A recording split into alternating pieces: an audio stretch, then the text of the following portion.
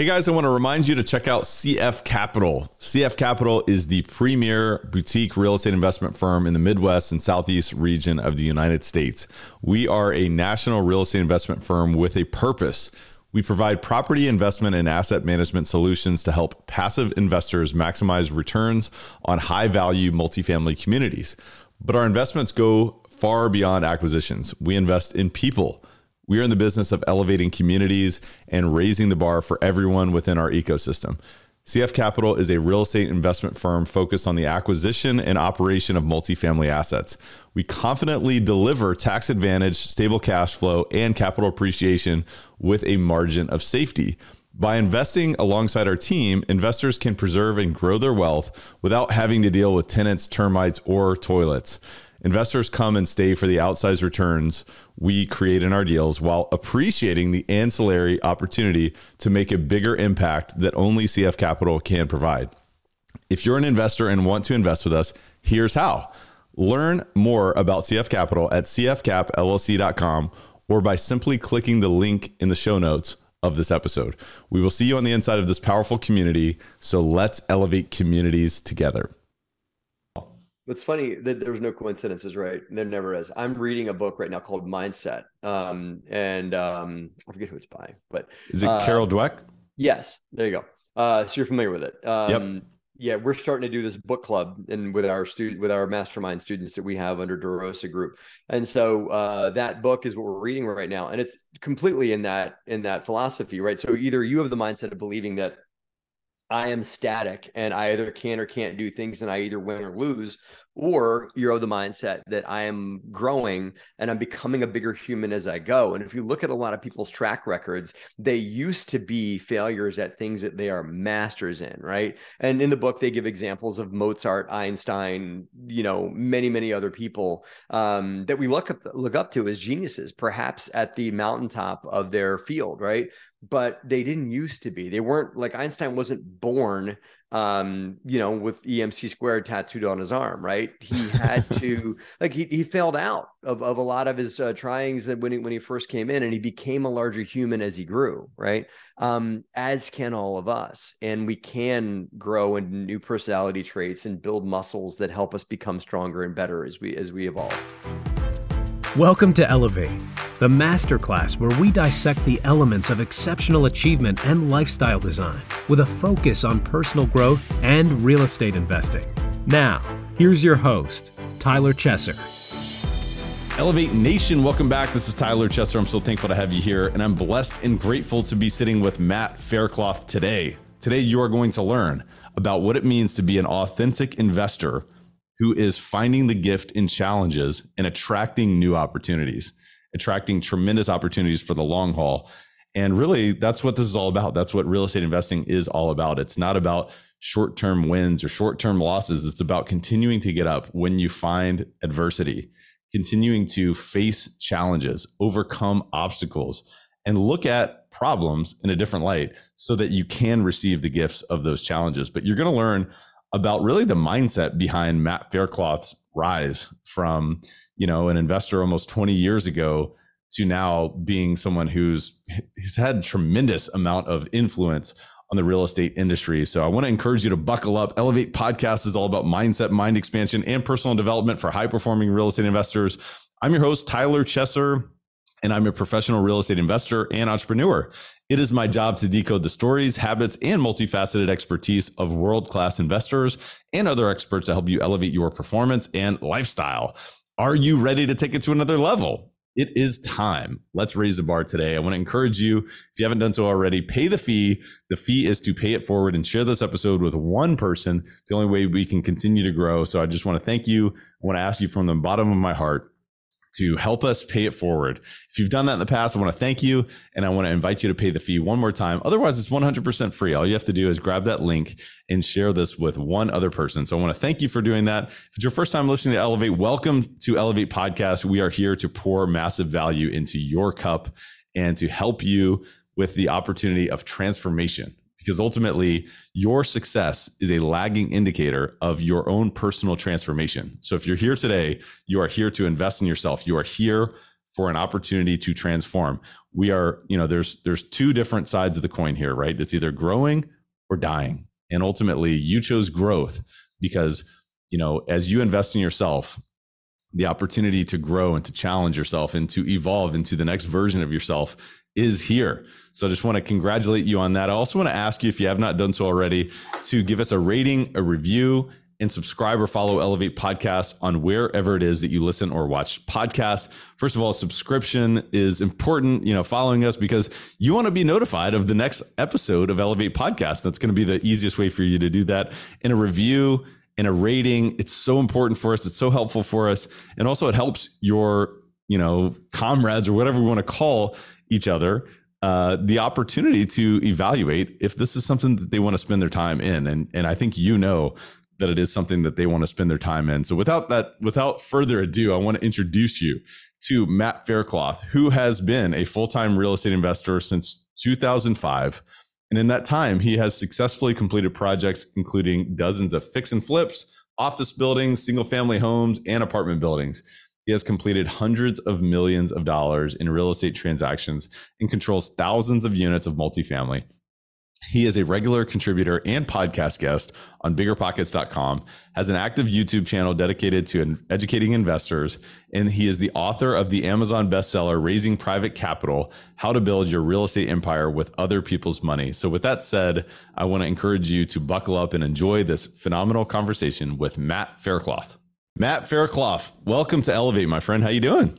I am fantastic, Tyler. Good to hang with you. I loved our conversations. You and I had it best ever. What's crazy is the show was supposed to start a half an hour ago, and you and I just sat and shot the breeze and talked about everything from business to life to family for the last half an hour. So I kind of joked around that you and I probably should have booked this show with like an hour runway before the show started. Or maybe the microphone should have just been on an hour ago and we would have had a great show there. You and I just shooting the breeze, Yeah, no doubt, man. No, I just appreciate your energy. I appreciate your authenticity. And that's been one of the things that I've really enjoyed about getting to know you. And while our relationship is young, I feel like, you are truly who you are. And that's the cool thing. A lot of times people will go out there and they're educating, they're growing their community from an investor standpoint, and they're adding value. But sometimes, that authenticity doesn't fully come through. So, that's one of the things that I've enjoyed about getting to know you so far. There, you know what? Let's get right into it. I mean, there is a mask through which we all wear, and that the world sees us.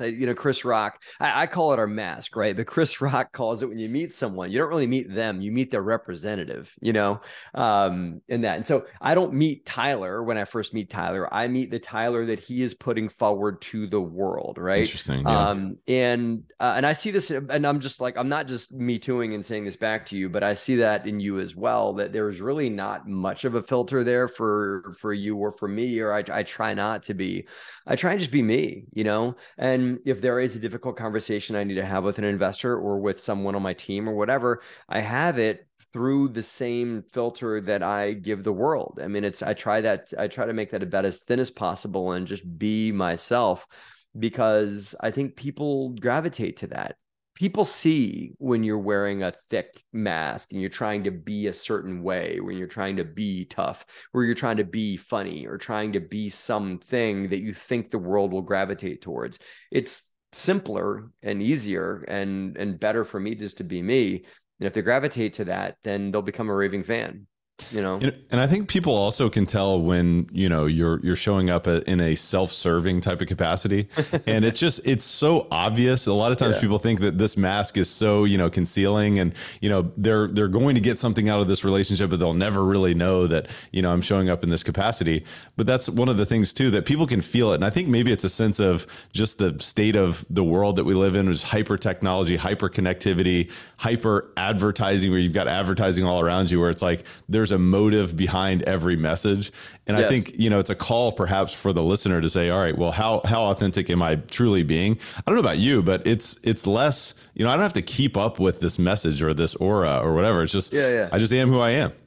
I think it goes back to results, right? So you can tell when you talk to someone, and we won't name any names, right? But either guests that you've had on your podcast, or people that I've heard speak on stage, or people that I've just met in the world, that there is a result that they're trying to get from my interaction with them, and they're trying to steer the conversation or the whatever they got towards that result, whether that's me buying a $30,000 program from them, or whether that's, me investing with them or me aligning with them or me, endorsing them or whatever it may be, or whether the simple result is to just, absorb someone and get to see where they're at and feel where they are.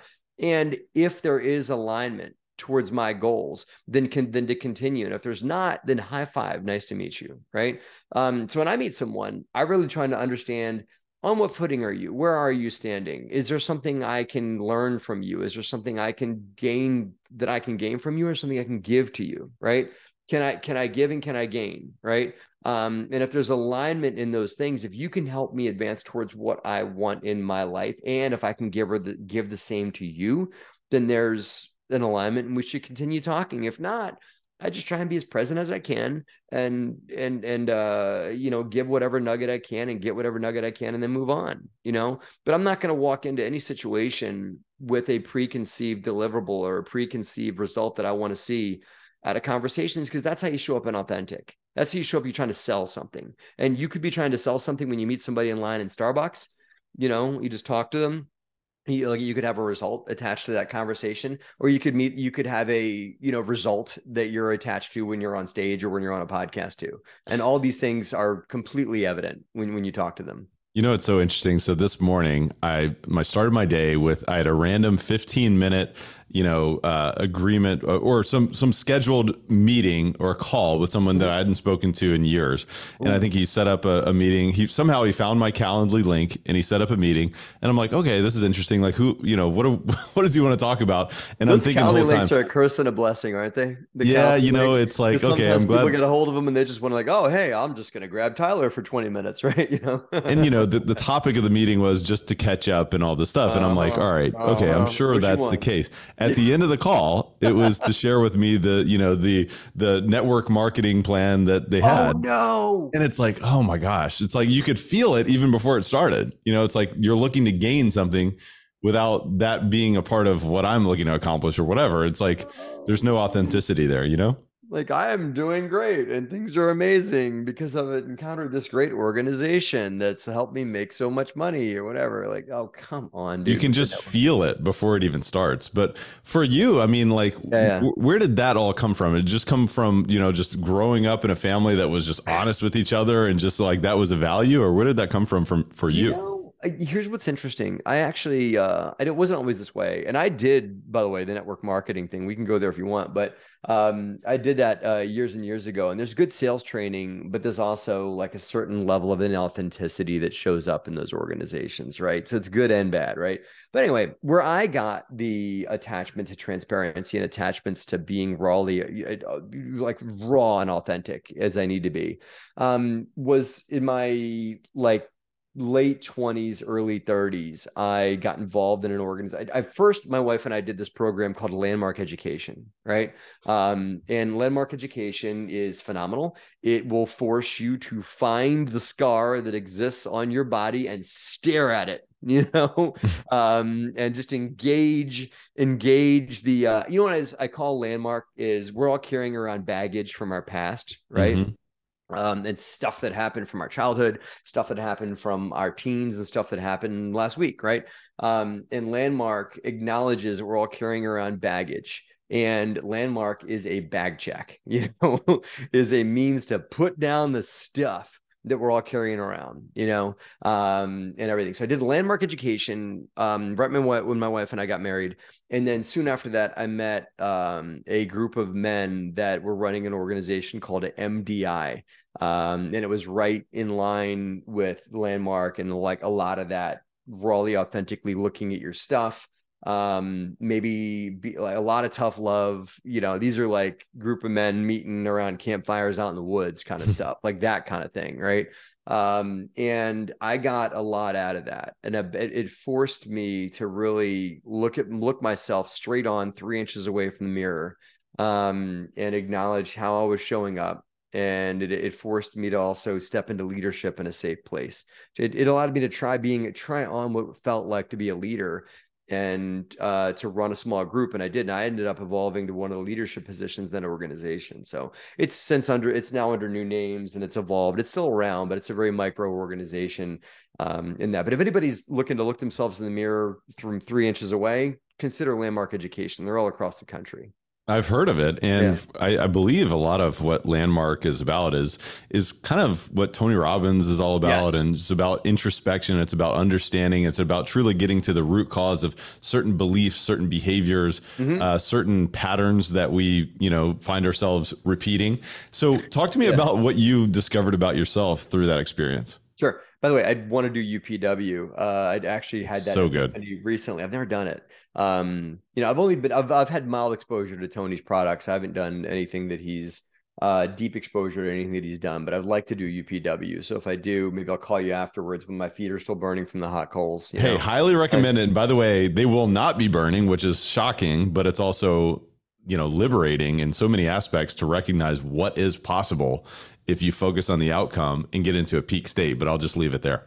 Yeah. Okay, cool. Mental note. What I learned about me is that I had a strong, and this is like, it's not like you change and evolve and become not something. What you do in these kinds of things, like Landmark or whatever, you become aware of a part of yourself that exists. It just makes you more aware of some of the subconscious habits and traits that we all make, right? And something that Matt does on a regular basis is does things for the benefit of being liked, right? And so Matt loves getting liked by people, and that's something that validates me. I get that itch scratched when I'm on stage. I get it scratched when I get attention, whatever. It goes back to childhood, right? And so I got clear that is there for me, and I can either serve that and scratch the itch when it's appropriate, or I can intentionally give it up and say, like, okay, if I need to have a difficult conversation with Tyler about a business thing that he and I are in, or if you're one of my investors and I need to be real straight with you, I can go the route of being liked, and I can tell you what you want to hear, or I can intentionally put that part of myself down for a second and tell you what I need to tell you, right? And that second muscle, that second habit, was not a muscle that was there for me in the beginning, but it's there for everyone. And for those that are hearing this saying like, oh, I can't do that, I can't be something I'm not. You sure can. You just got to build the muscle up to do it, right? And you have to acknowledge that your instinct, your subconscious, is going to tell you, I want to continue to do actions in exchange for being liked. And if you're aware of it, and you can put that down when it doesn't serve you, and you can pick it up when it does, so that's one thing I learned about myself, is the whole being like thing. And I learned when I can give it up, and I learned when I can reach for it and allow that to be there, I love that. And I really love the fact that, you're asking these type of questions of yourself. And I think that's really sort of what is being communicated here, is like, what is it that may be limiting you? What is it that may be serving you? And perhaps that's not a one size fits all answer, because maybe at times being liked is something that can serve the greater good and can serve you to make a contribution to someone else and to grow and to scale. But, thinking about how this sort of introspection or this dialogue applies to the way that you invest, I'd love to know. I mean, looking back, like, you've been an investor now, full-time investor since 2005, so 18 years or so. I mean, talk to me about that journey from then until now, and how these type of questions have played into greater levels of success as an investor. Well, yeah, I mean, it really goes back towards like acknowledging what all my, Dan Sullivan would call it like your unique ability. Some would call it your God-given talent. Some would call it just, your purpose, whatever you want to say. It goes back to acknowledging what it is that I am great at and how I can bring that greatness to real estate investing, right? In addition, how I can acknowledge that there's things that I am absolutely terrible at, and I will allow certain traits that I have to undermine things that need to happen properly in a real estate investing business. You've got great partners, as do I, and I've been able to build partnerships with people that are very different than I am, because they're great at other things that I'm not great at. Right. And that's what's been a key to my success. And also in my early years, a cause of my failure is by me doing things that I'm not great at and that I am subpar in, by me forcing myself to do those things, whether that's, allowing my need to get liked, get in the way there, AKA that shows up and allowing a contractor to tell me that he can't show up on the job site for 3 more weeks, or allowing a tenant to tell me directly that they can't afford to pay the rent this month because they got a flat tire, or whatever, right? Whatever reason was, my desire to be liked will tell them, I accept your terms that you won't be here for 3 weeks, or I accept your terms that you can't pay rent this month because excuse, right? So it forced me to surround myself by people that can negotiate through things like that and are able to work their way out. And like I said, I can build the muscle up to have the difficult conversation, and I have that now. But it's also better to have people that instinctively know how to deal with that, right? And how to, and they shine and they relish things like that, and they can make it work, right? And so that my growing and scaling really has been around me surrounding myself by people and acknowledging different skill sets and acknowledging different personality traits and backgrounds. So I can have like a full spectrum of people around me that are just great at different things. And if I wind them up and point them in the right direction based on what their greatnesses are, you can create like an A-team.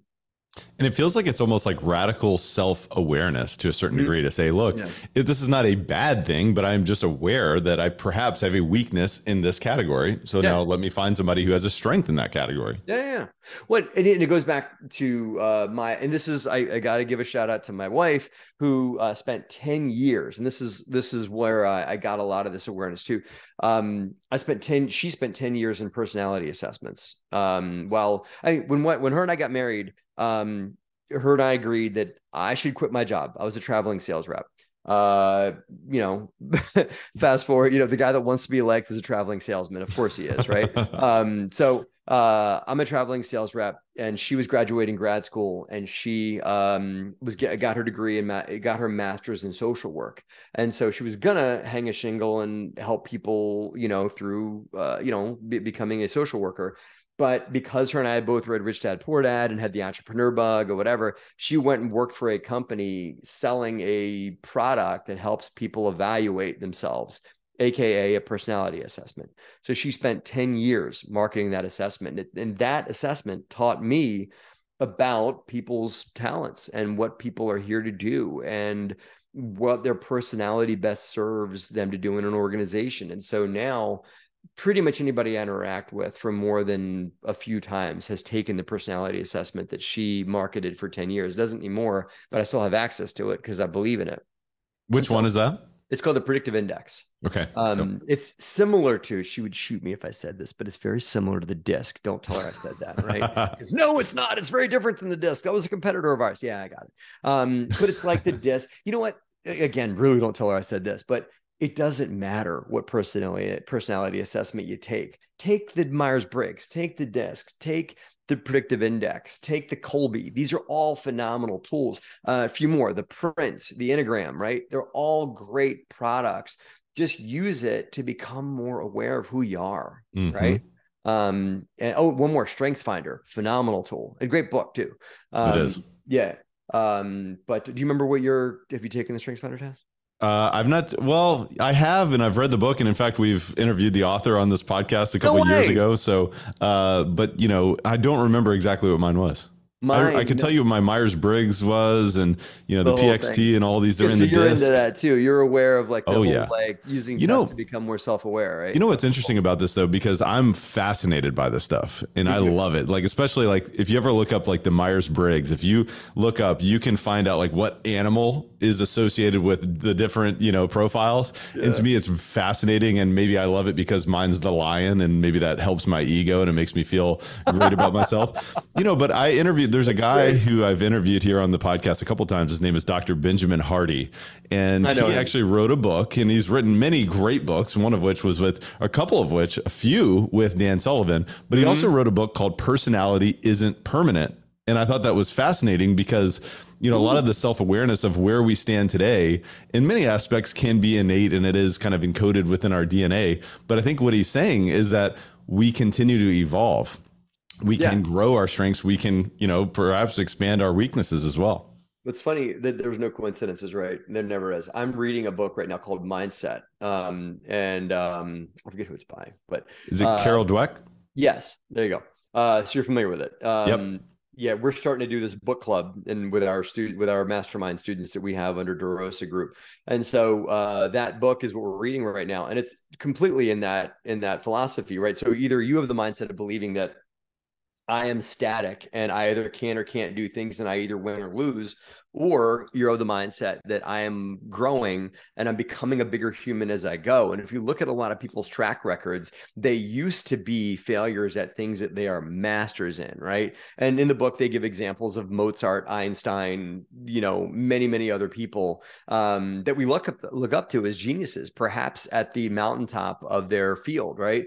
But they didn't used to be. They weren't like Einstein wasn't born, with EMC squared tattooed on his arm, right? He had to he failed out of a lot of his tryings when he first came in, and he became a larger human as he grew, right?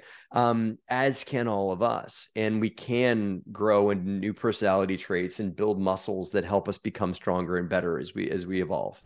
Elevate Nation, you can't manage what you don't measure. So when it comes to marketing and sales, how can you be sure your decisions are the right ones? I've got the answer for you. Sharp Wilkinson. Sharp Wilkinson is a unique agency that specializes in developing data-driven marketing and sales strategies for clients. I've been working with Sharp Wilkinson for a while now, and I can personally attest to the way that they immerse themselves in my organization and maintain a hyper-responsive orientation. Best of all, they use data to inform their strategies and drive real, tangible growth. And every company needs continuing growth, right? If you think your organization could benefit from data-driven marketing and sales, growth starts at Sharp Wilkinson. Visit sharpwilkinson.com to take the first step on your journey. Tell them Tyler sent you. Totally agree. And it's a fixed versus growth mindset. The growth mindset says, yes, I'm aware of where I am today, and this can change in positive directions. And as I continue to invest in myself, I'm going to evolve, and my results and my surroundings will evolve as well. Talk to me about that evolution for you, because over the past 18 years, I'm sure you've evolved tremendously, not only as a human being, but as an investor. So talk to me about what has changed most about yourself through that time period. So the probably the biggest epiphany that came up in 18 years, as you can imagine, right? Like real estate investing is not all sunshine and roses. I don't care what the gurus No, it's not. want $10,000 to $15,000 for me to teach you the secret of real estate investing, right? What those guys will tell you, real estate investing is not all $1 million checks and sunshine and roses, right? It can be a very difficult business, and it can punch back very, very hard, and so I've had my teeth knocked in many, many times in this business, and I got back up and tried again. And one epiphany that I had early in my game, Tyler, was that the more I get up and try again, the more successful I'll be. And if I just take on this mantra of not quitting, no matter what, the only way I lose is if I quit, right? And I've had that happen, and I've had a lot of money stolen from me. I've had a lot of things not go right. But just in time with that, I've also tried again and then had things work, and if I said, okay, I'm gonna go play baseball, but the first time I strike out, I'm done. That means that I can't play baseball. And I'm working very hard to convey this to my 9-year-old, who I think it's some of the human condition. There is a quitter in all of us, and we've got to let that quitter go. And my 9-year-old, I'm conveying to him that success is trying again. Success is failing and then trying again, and then again and again and again until it works. So that's probably the biggest aha that I had, Tyler, is that I got to just keep going until things work, and try and tweaking and trying and doing things a little different each time that I try, but that eventually owning that it's going to work out, that if I keep poking at it from different angles, it's going to work, and then do that again, I love that you shared that, because a lot of people look around and they see the people who are at the top of the game or at the top of the industry, and they say, well, they must be smarter than me. They must have more resources than me. They must have started more wealthy than I did. And they must have gotten lucky. A lot of people probably think I just got lucky, that I happened to catch bigger pockets at the right time, or that I happened to, get into the market at the right time, or that I happened to, do whatever it is at the right time that I did it. And so Matt just got lucky, and that's why he's where he's at, is because of his luck. Right. And it's very easy to think that. You know, my mantra has been when I go through challenging times in real estate, which to your point, it's not all sunshines, rainbows, and butterflies. You know, when you go through those challenging times, what I've told myself is, you know what, just show up and face another day and just go and give it your all. And, you know, it's interesting because over time, somehow it works out. And, you know, there's times where it just feels overwhelming, but if you just keep showing up and you keep doing the hard thing, somehow the gift does come through. You know, there's this mantra that, hey, problems are gifts and challenges are opportunities. And sometimes it's hard to understand that or believe that, but over time, if you keep showing up, it happens. Yeah. And I mean, there's so many times that I've, you know, lost sleep at night, not sure how I'm going to make things work out, not sure how I'm going to make this work. You know, we bought one property one time that we bought it at 75% occupancy, and in 2 months it fell down to 30% occupancy. Oh my God. Yeah, man. And I wasn't sure what was going to happen, how this was going to go. And we kept our investors in the loop on it the entire time. We over communicated and kept to our core tenants. And we turned it around, you know, and we got it up to 95%, and it became a cash machine. But it wasn't it was because we kept trying, and it wasn't because I just said, oh, it'll work its way out. You know, I mean, I just didn't just fold my arms and stand in the corner. I got neck deep in it. You know, I was all over that property for a period of time. And I think the universe rewards strong effort and confidence. And so because I came in with confidence and I latched on and wasn't willing to let it go, things worked out. And I think that it is that confidence you got to bring towards trying again and over and over and over again that things tend to work out. I wrote this down a while ago, and I think this is a Matt Faircloth quote, but the universe conspires around the confident man. You know, I think I made that up, but I've found that to be true, that even when things aren't, you know, where I want them to be, if I try again, as I said, but if you try again with confidence that I will work it out, and I have faith that tomorrow is going to be a little bit better, and I have faith that it's gonna eventually work its way out, even if it goes through the dark tunnel for a little bit. Nobody stays in a dark tunnel forever, right? And I've always had that, and it's always come true. Well, and there's this other, like, there's a safety net behind this belief of I will do whatever it takes. Yes. And I may not know what it takes at a particular moment. Like if the property goes to 30% occupancy, you want to talk about challenges, you want to talk about problems. It's hard to recognize gifts in those challenges. But for that particular example, I mean, looking back at that experience, what was the gift in that opportunity? Just out of curiosity. Thinking way outside the box. And having to come in with some of my personal cash to keep it going, right? Number one, it's being willing to do whatever it takes, right? As you said, right? So if that means I got to write a check, okay, you know. And secondly, thinking outside the box. We actually, and this is falling out of fashion these days, but that doesn't mean that you can't do something else. In that instance, what we did was on bridge debt. Oh, not bridge debt, right? Yeah, you know, yeah, but that was the vehicle everybody was using. So don't be throwing rocks at me today about bridge debt. I mean, everybody was doing it back in the day, right? It's what all the cool kids were doing. So it was on bridge debt, and we took it from bridge to bridge. So we refied it and took it, in air quote, another bite at the apple. And my partners at the time wanted to sell it. I'm like, that's it, cut bait, you know, whatever. I'm like, nah, I don't think so. I think we got a great asset in a great location. It was in Fayetteville, North Carolina. You know, it's just a good property all the way around. So we ended up going bridge to refinance it, and also transition management companies, because it was partly the management company's fault that it had fallen from 75 to 30% occupancy. So we tried another bite at the apple with management. We refied to get us another round of capital improvement dollars to put into the property, and I bridged it a bit with my own money. All that, and it goes from 30 to 50%, and then COVID happens. Right. And we're like, oh, you know, so what do we do now? Oh my God. Yeah. So what's interesting there, another outside the box thought, right? All the other properties in the market, and this is like right in the beginning of COVID, when everybody was really weird and thought that, like, you know, if I'm near another human inside of 6 feet, I might drop dead and die, you know, and nobody knew. Right. And so a lot of people erred on the side of caution. And so a lot of the properties in Fayetteville shut down, stopped showing apartments. A lot of the leasing offices that had the luxury to do so, because not many people were moving at that time, but there's some people that were. But with properties that were in the 90% occupancy range, like, we just won't show apartments right now. We just won't, like, we're not taking applications.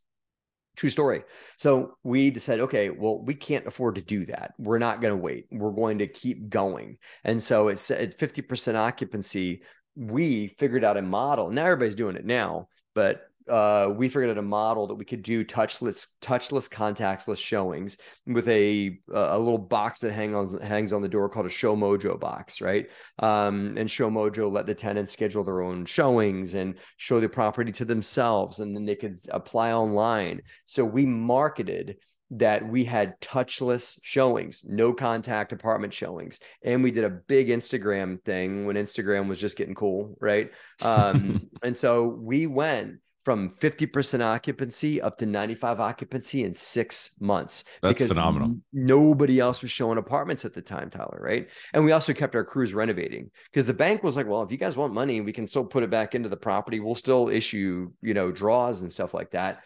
Contractors were like, yeah, we'll go work on site. If you want us to wear a mask, no problem. So we kept turning apartments in the middle of the pandemic, and it was really easy to find contractors for a while there, because they were all kind of waiting for work, right?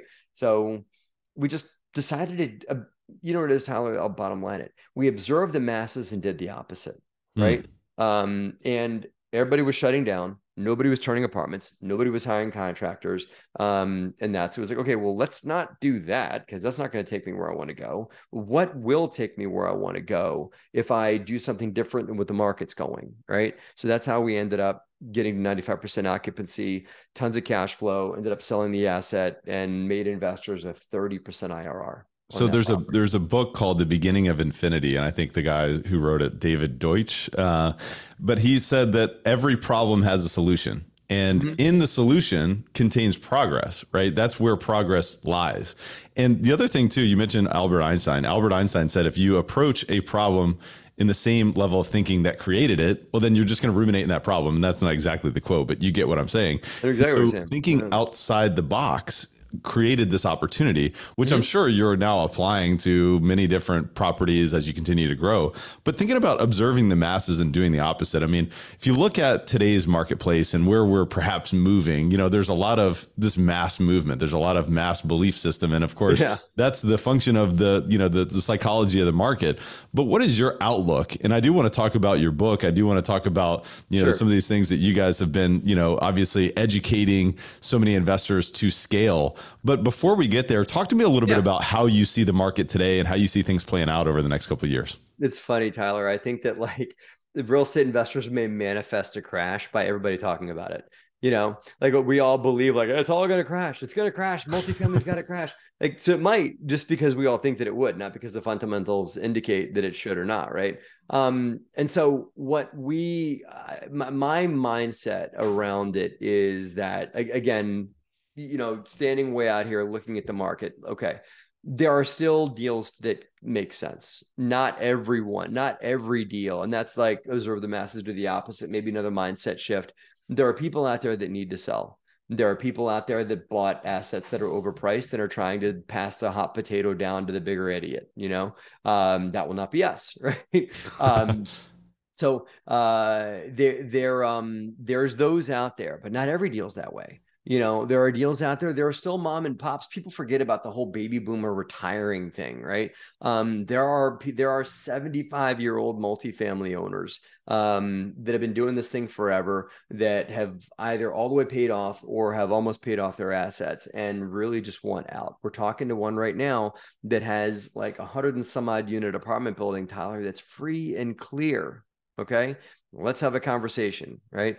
There are those out there, and you got to find the needle in the haystack. But if you're willing to look into it, then those are there. They maybe aren't going to be broker listed properties. So you got to get outside the box and look for deals in that fashion. We're also taking our blinders off completely, Tyler, and looking outside of multifamily for asset classes and places to put our investors' money to work. So we will, always be owners of multifamily because it's where my heart is, it's where my core is. My core is to transform lives to real estate. That's the mantra for our company. And I believe I can do that the best by creating phenomenal, awesome housing for people, that safe, secure homes. But I can also do that through other vehicles, and we're getting into other things like we're going to do a lot more hard money, because I think that America is going to need some resurgence of cash and some bridge and some revitalization and some cash to take things from A to B, whether that's a defunct strip center or a rundown office building that needs to get turned into apartments. There'll be a lot more of that. Or a multifamily asset that needs to round second base. There's going to need to be micro bridge capital. And I think hard money is going to be one of the solutions to provide that to people, not to take advantage, not to be loan sharks. I don't want your property. I don't want to foreclose. I want to find operators that really just need a bridge to get from A to B and need somebody to believe in them that's willing to come in. That's what we're going to do. Well, and those opportunities for folks to be resourceful should exist in the marketplace, and you're wise for observing and looking on the horizon to say, look, there's going to be a need for this. So now let's fulfill that need. It's not about taking advantage, but that's how a free market should operate. Yes. And I think what you just described as well is thinking outside the box. It's like one of the big challenges that a lot of investors say is, well, over the past few years, it's just been tremendous irrational exuberance. It's been very challenging to buy deals. Now we've got dislocation in the marketplace. We've got uncertainty. It's very challenging to pencil. It's very challenging to find deals that make sense. But what you just talked about is, look, yes, they may be a needle in a haystack, but there are sellers out there who have owned for 40 years, who've got free and clear assets that are willing to sell for reasonable prices. And there are opportunities that are out there. Now you've got to work and you've got to think outside the box to find those deals. And then you've got to think about, what other type of distress or solutions can you bring to the marketplace to add value? Sure. Or just another way to look at things, just another perspective, that again, from the current owner, we got another deal that we're looking at where the current owner did like 5 different renovation packages on one type of apartment, right? So you get 2 bedroom, 2 baths, right? You renovated them 5 different ways and you got all cool names for them. There's like a gold and a platinum and a diamond and a this and a bronze and a whatever, but that's confusing, right? The market doesn't like that. And you think that it will, and you can totally lay it all out on paper on how this is all the market's going to totally absorb my gold package. And some people like this, some people like that. No, it's confusing. It doesn't make sense. So that is a perspective to look at it to say, okay, let me be way macro and say, well, how can I solve this? And yeah, I could just pick up the ball and keep doing what they've been doing, but no, because that's not working for you. You bought the property 95% occupancy and now it's down to 82. And so maybe it's not working. The owner doesn't want to look themselves in the mirror and own that it's not working, but they're also out of money, right? So we're looking at this from way, macroscopic 10,000 feet and saying, okay, all of that doesn't make sense. Let's change that entire perspective, entire business model, from a macroscopic perspective and try on something completely different. So that's another deal that we're looking at. Maybe it works, maybe it doesn't. But that is the way to go about things, and to constantly question, why is this thing not working? Or what's another way that I can try on this asset to make it work? Could be anything. Matt, one of the things I love about what you do is that you're an educator and you're a giver, and you've been building a brand, you've been building a community, and you've continued to just give back. And one of the components of that is the book, Raising Private Capital. So what I understand is you guys have an updated version. So tell me a little bit about this updated edition of Raising Private Capital. Sure. Well, I wrote Raising Private Capital years ago, just documenting my journey through real estate investing, starting from, my father-in-law giving us $30K when my wife and I were still dating, to get going in real estate. And that was pretty much a lot of what he had, and believed in us enough. And we were able to get him a good return on it and got it back to him and all that. And then fast forward to all the different deals that we did. So we put a lot of our story and a lot of the concept that I firmly believe is that it is our job as real estate investors to help people around us in our immediate networks achieve their financial goals while we grow our business, right? And I also firmly believe that everyone knows people with money if you look hard enough to find them. And the book talks about, where to find them, right? And so the new updated version of Raising Private Capital, I'm really, really lucky that and grateful that Bigger Pockets came to me to say, hey, we want to update the book. It's been a couple of years. I want to give it a facelift and want to also give it just some new content. And so I agreed to write some new content for the book, which I did, and it went really well. And it's just new stuff, new perspective on today's marketplace, everything from how crypto plays into real estate towards how do you go from being a deal-centered operator towards building a brand, right? And I think that, and this is I'm a big student of Gary Vaynerchuk, right? This is what goes back to building brands versus doing things to keep your head above water, right? And so how do we become brand managers as real estate investors? All that's in the book. Also lucky enough to have a absolute force of nature, the hurricane of real estate, Pace Morby, who is a phenomenal human being, great giver, was kind enough to write the new introduction to the book. It still has an introduction written by Joe Faircloth, who I look up to and I still think is a great human being too. But Pace is also the same and has agreed to write the intro to the book. So got new intro by Pace Morby. Joe Faircloth still has his kind words in here as well, and new content from me. And so it's relevant to today's market. And the book still is. Everything else in the book is still relevant. So if they haven't read it, they can pick that up at BiggerPockets/RPC, the initials for Raising Private Capital, biggerpockets.com RPC, to get a copy of it now. It's available today. I love that. We'll put a link in the show notes where the listeners can find that and pick that book up. And I think that, one of the big undertones of our conversation is it's attracting. What you just talked about was sort of being a magnet, being a magnet for capital for people who want to, find those type of opportunities. There you go. There's a magnet. If you're watching on YouTube, it's got a magnet on the cover of the book, right? Look at that. And the so attraction. You didn't see that, but you said it, right? You and I are living that whole there are no coincidences thing today, right? So what's that, guy? No doubt. I didn't even know that because you got a new cover there.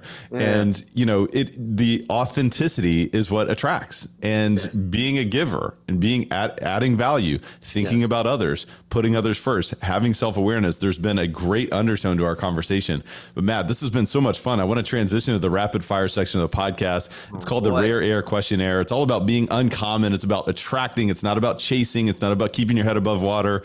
It is about creating opportunities for scale. So let's talk a little bit about a few other things. Obviously, being a prolific author yourself, now having another edition of the book that we just discussed. Talk to me about 2 or 3 of the most impactful books that you've read over the past few years and why.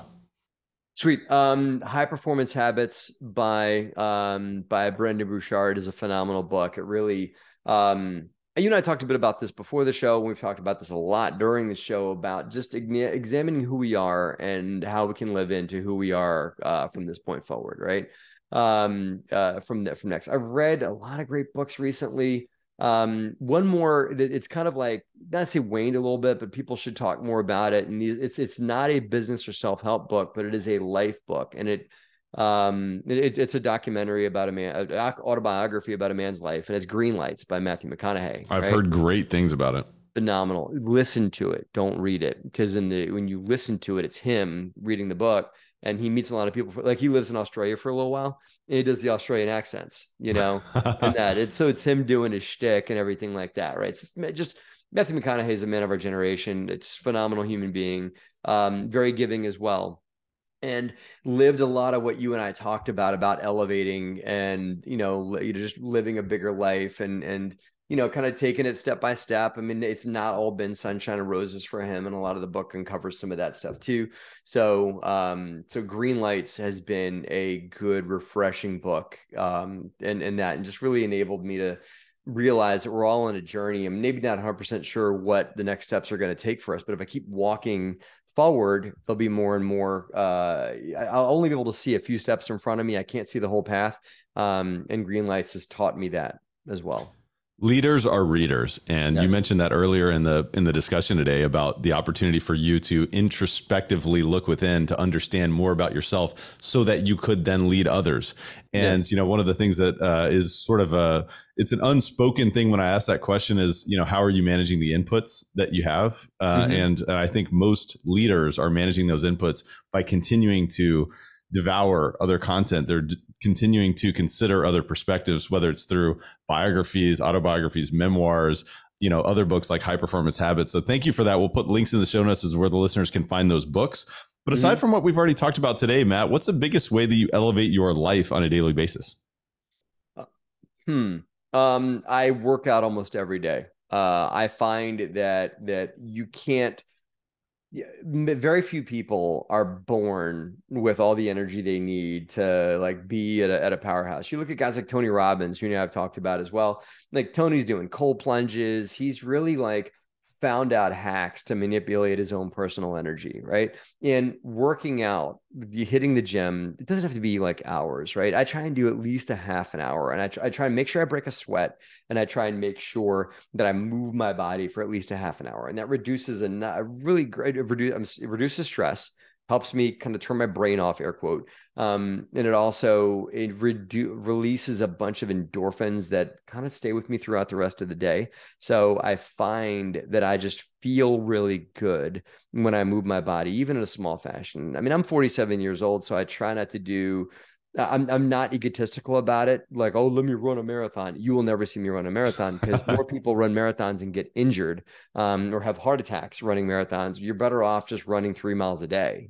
I put my ego down when it comes to working out, because I'm not trying to, beat myself out or burn my body up. I'm trying to just keep my body moving in a conservative fashion to where I can still do something when I'm 65 or 70 that I'm doing today.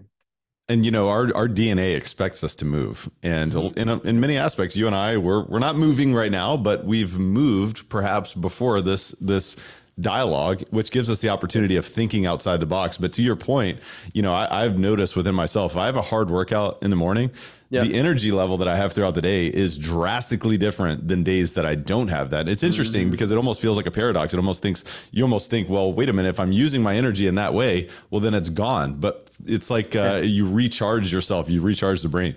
No, you just kind of like it's like you're setting your energy thermostat, in that. And I've never looked at it that way, but that just kind of just came out of my mouth by what you just said. But it makes me think about, like, I'm setting my dial at a certain level for the rest of the day. So like there's a money thermostat we have, and perhaps there's an energy thermostat that I set by working out. By the way, I'm at a stand-up desk right now. Isn't that cool? I love it. The energy is continuing. Like I find that like just sedentary sitting causes a certain energy feeling, and so I can raise it up and down, and I can sit if I need to type or whatever. But when I'm in conversation like this, or when I need to be my absolute best, I stand up. I love that. I can, move my body. I just find like a 10% bump by me standing. No doubt. No doubt. What's the biggest way that you elevate others around you, Matt? I don't accept, like, I try and give different perspectives. My favorite thing I almost say is, okay, let me give you another perspective on that. Like, let's look at it a different way, And so I try and make sure people are doing their best. And I just try and throw out like questions, like just magician level, like, hey, let me create something that's not here right now by asking a question of someone and causing them to look at things in a different way. Matt, this has been so much fun, man. I just want to acknowledge you for, being you and continuing to invest in yourself, continuing to challenge yourself, and setting a phenomenal example for so many others, but also, helping others realize, how problems in real estate can create opportunities, and truly what that looks like, instead of it just being a platitude. I just want to, really, really acknowledge you and let you know how much I appreciate you, how much I've enjoyed this conversation. Do you have any parting thoughts or words of wisdom that you'd like to share with Elevate Nation today? No, well, I think that, okay, somebody else, I haven't said this one in a while, but this is a good quote that, again, a realtor friend of mine gave me. You cannot change the market. You can only hope to participate in it. And so as the market continues to change, which it always does, the market's changed the last 10 years. You can't be like, oh, the market was up and it took off for the last 10 years. No, it kind of didn't, though. If you chart the market, it changes daily, right? In the real estate market, and every geographic market is very different. So I think that the worst thing you can do right now is to try and push the market in a different direction, try and force square peg into a round hole. Find out where the market's going and try and find a way to participate in it as it grows and moves in different directions in that. So it's going to be more imperative in the next year or two as the market makes drastic changes. And if you find a way that you can participate in it, that's the way that you're going to do the best. So good. So good. Matt Faircloth, Elevate Nation. I think you found tremendous value in today's conversation. But Matt, tell the listeners where they can learn more about you and what you do. Sweet. Thank you. Just go to my website, derosagroup.com. That's it right there. DEROSA, derosagroup.com. You can get a copy of my new book. You can also check out some of the education vehicles we have, including a phenomenal mastermind that gives you access to me directly and my team. And you can also hear more about what we offer from a passive standpoint at the website as well. Outstanding. Matt Faircloth, until next time, my friend, thanks again for being on the podcast. Really appreciate it. Thank you so much for having me, Tyler. Elevate Nation, Matt Faircloth bringing tremendous value today, diving into the thought process behind this mask, who we are meant to be, really, who are we truly showing up as? Are we showing up as our authentic self, adding value to other people, attracting new opportunities? And now when we attract those opportunities, how are we working through those from a problem perspective, creating gifts, creating opportunities through those challenges and through the creative thinking, thinking outside the box? I just think there's so much value in the way that Matt is sharing how he looks at things. And, ultimately real estate is a long game, and playing the long game requires thinking bigger, thinking outside the box, thinking about things in a different light, asking yourself challenging questions like, what may be holding me back? Who was I before? What is a limiting belief or a limiting behavior that I need to be aware of so that I can start behaving in a way that is serving my greater future, my greater purpose, my goals, and doing the right thing for other people as well. So I think there's tremendous value in this conversation. I hope you've enjoyed it tremendously, and maybe even half as much as I have. But if you have, and maybe if you want to get as much as you want out of this podcast, I encourage you to re-listen to this podcast, because repetition is the mother of all skill. If you listen twice, you're going to learn twice as much.